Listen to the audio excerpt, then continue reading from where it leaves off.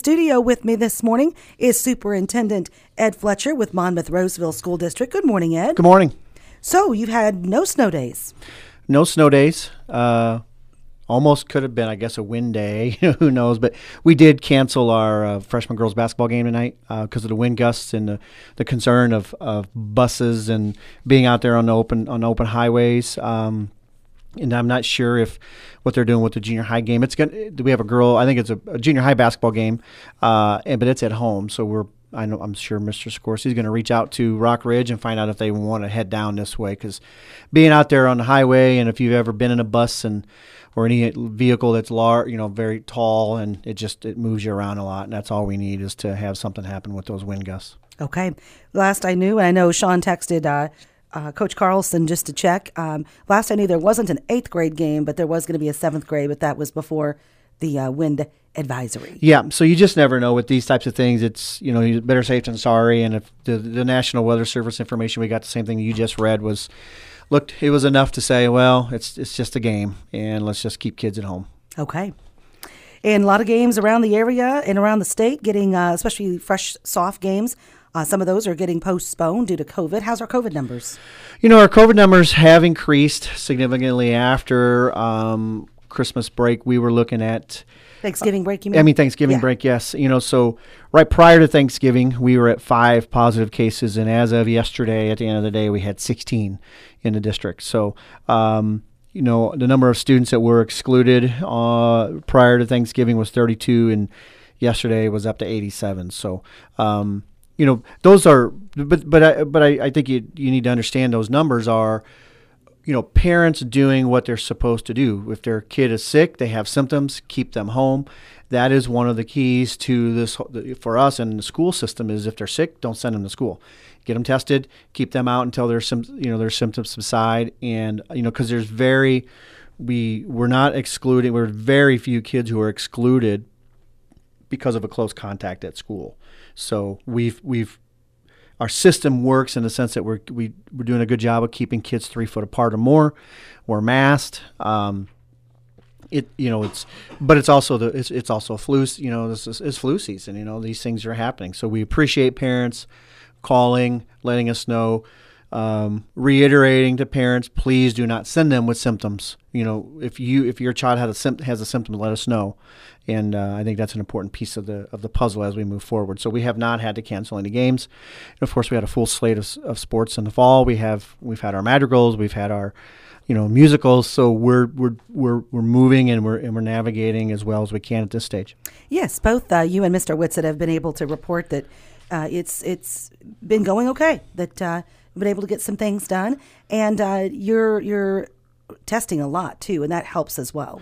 Yeah, the testing that we're doing and the people that have stepped up, the nurses and my administrators, and any other staff member who in a building who's gotten trained to give the test. I mean, that's an integral piece of this. So we can, if a kid has symptoms, get them tested. We can know straight away. Do we need to, just send them home until their symptoms subside, or do they need to, seek further medical attention? Go to their doctor and get additional information to us. So, yeah, it's worked well. I mean, short of a covering on a face, our school year has proceeded as normal as possible. Good. Okay. And biggest concern or worry will always be, just like every business in town, is staff.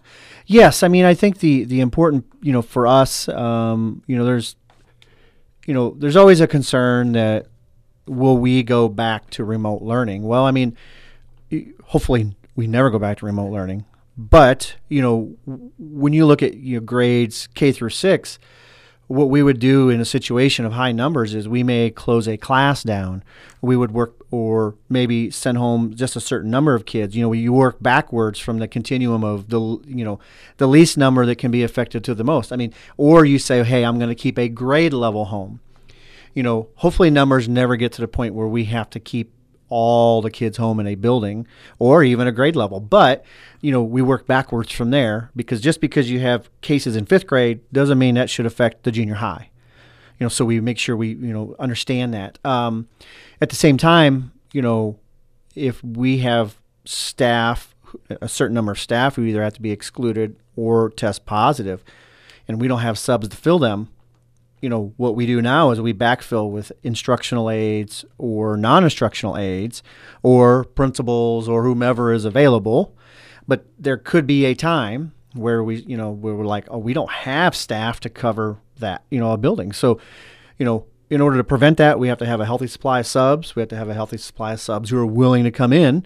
So if there's folks out there and you can qualify to be a substitute teacher, go to the ROE, get your substitute license, get on the list. Because that right there would be the biggest factor for us is staff. Because we will work hand in hand with the health department, with numbers. But no matter what our numbers look like, if we can't staff a class, then we can't have school. Right.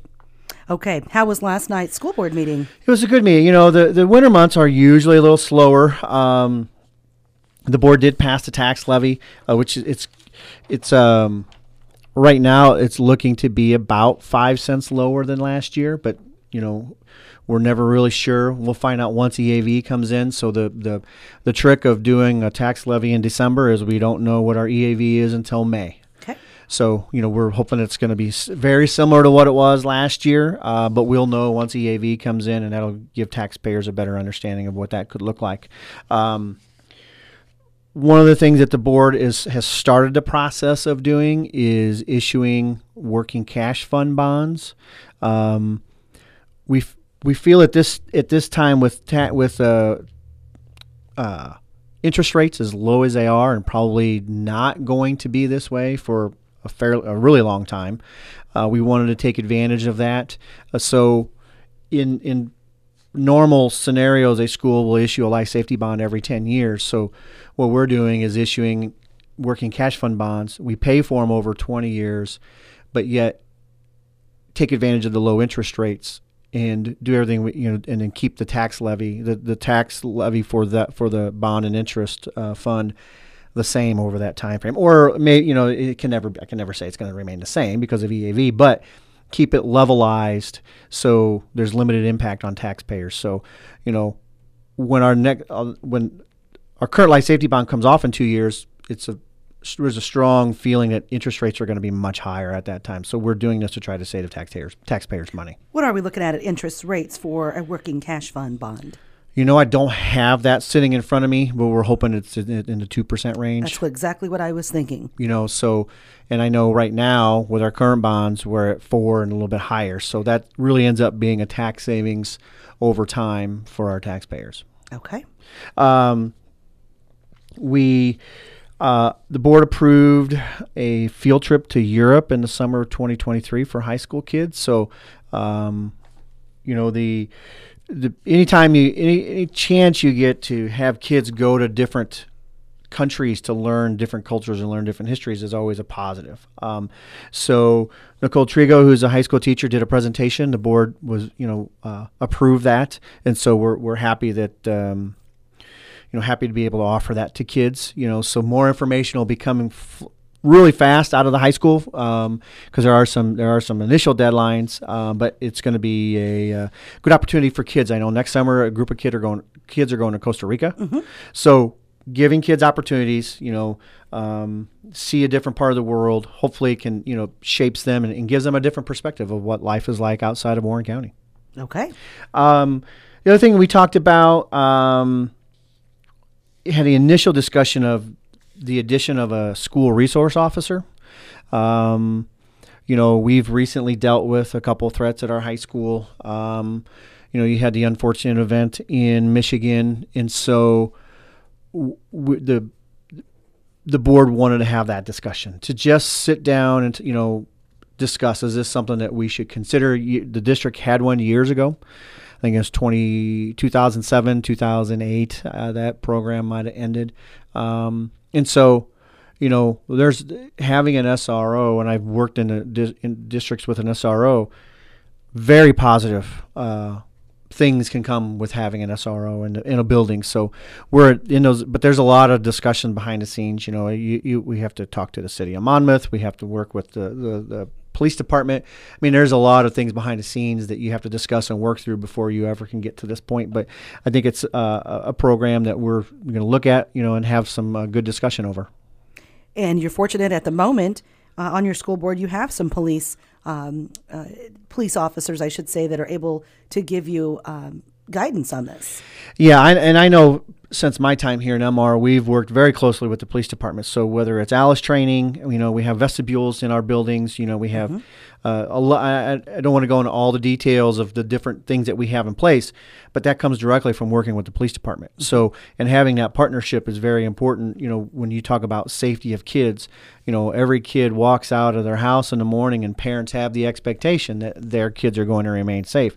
And having a partnership with our local police department is vital to making sure that we have good plans in place. You can't always prevent things, but at the same time, having those plans is very helpful. Did you grow up with a school resource officer? I did not. I grew up in a much smaller high school than Monmouth Roseville, and so we did not. But the same. I did, is why I asked. Yeah, but we saw them every. You see them every day. They're at the school every day. They're walking. They're walking outside of school. They're parked outside of school. So, when you grow up in a small town, you know who they are. You know their families, and you have whether it's a direct relationship or indirect relationship, you know who these people are. Sure. And so, sure. And you just have a natural respect for them. Yep. Ours back in the day was there because it was not an open campus, and you had the 7th and 8th grade on the same campus as 9 through 12. So back in the day, the school resource officer was there to make sure that, activities that weren't really for junior high students or ditching school or, the things that back in the day before tragic events like what we're seeing now. Yeah, and I think the main benefit, or one of the main benefits, is just developing relationships with kids. Mm-hmm. We all know right now, when you talk about we just adding a school-based therapist, relationships are very, very important for our kids to know that when they come to school, somebody, or Yes. a whole group of people are taking a keen interest in them. And whether you're in madrigals or you're in the art club or you're in a band or, all the different activities that we have, those are opportunities for kids to develop relationships Yes. with another adult or other kids, which is very important to just the culture of a school. Sure. Taking care of kids and motivating them, inspiring them. That's what we're trying to do. Yeah, whether, I have a 14-year-old who, knows everything.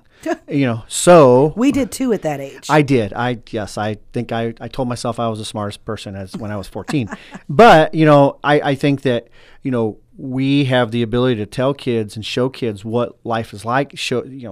Every teacher walks into it, telling kids their story, because school somewhere along the line impacted them. And I know that's one of the reasons I became an educator, because of the impact that educators had on me. I don't have any educators in my family, but I became one because I know the impact that it had on me. And whether you're a teacher, an instructional aide, food service, janitor, all of those staff members have an impact on kids. Absolutely. Yeah, you were good friends with your lunch, the lunch ladies, we call them. Oh, Because yes. that you had to. That's your bread and butter, pun intended. Every time, look, this is the best chicken I've ever had. Can I have an extra piece? Right. And so you literally, and you said, look, can I have an extra this, or can I have or you go up at the end, because I loved having the last lunch period of the day, because they didn't want to they would give food away, and I was more than willing to take it. Okay. I agree. What else went on last night? That was it. That way, like I said, it's usually very short meeting. January is the same thing. There's, it's kind of the slow time of Sure. the year. We'll start getting ramping stuff up for the next semester. And so, we wish, hope all of our families have a great Christmas, have a happy New Year. When are you out? We're out Friday, so it'll be a 2:00 dismissal on Friday. We hope I know our staff, they're ready. They're ready for a break. They've worked extremely hard. Just every person in the building has worked extremely hard to work to keep kids in school, work to keep everyone safe. And so I've talked to enough staff members to realize that they are certainly ready for the break. Yes, they are. Get some time to recharge those batteries, and like you said, have a Merry Christmas as well as a Happy New Year. Absolutely. That's what we hope our families do the same. Best to you too, Ed. Hope you have a good holiday break. All right. Thank you. That is Superintendent Ed Fletcher with us on 1330 WRAM and FM 94.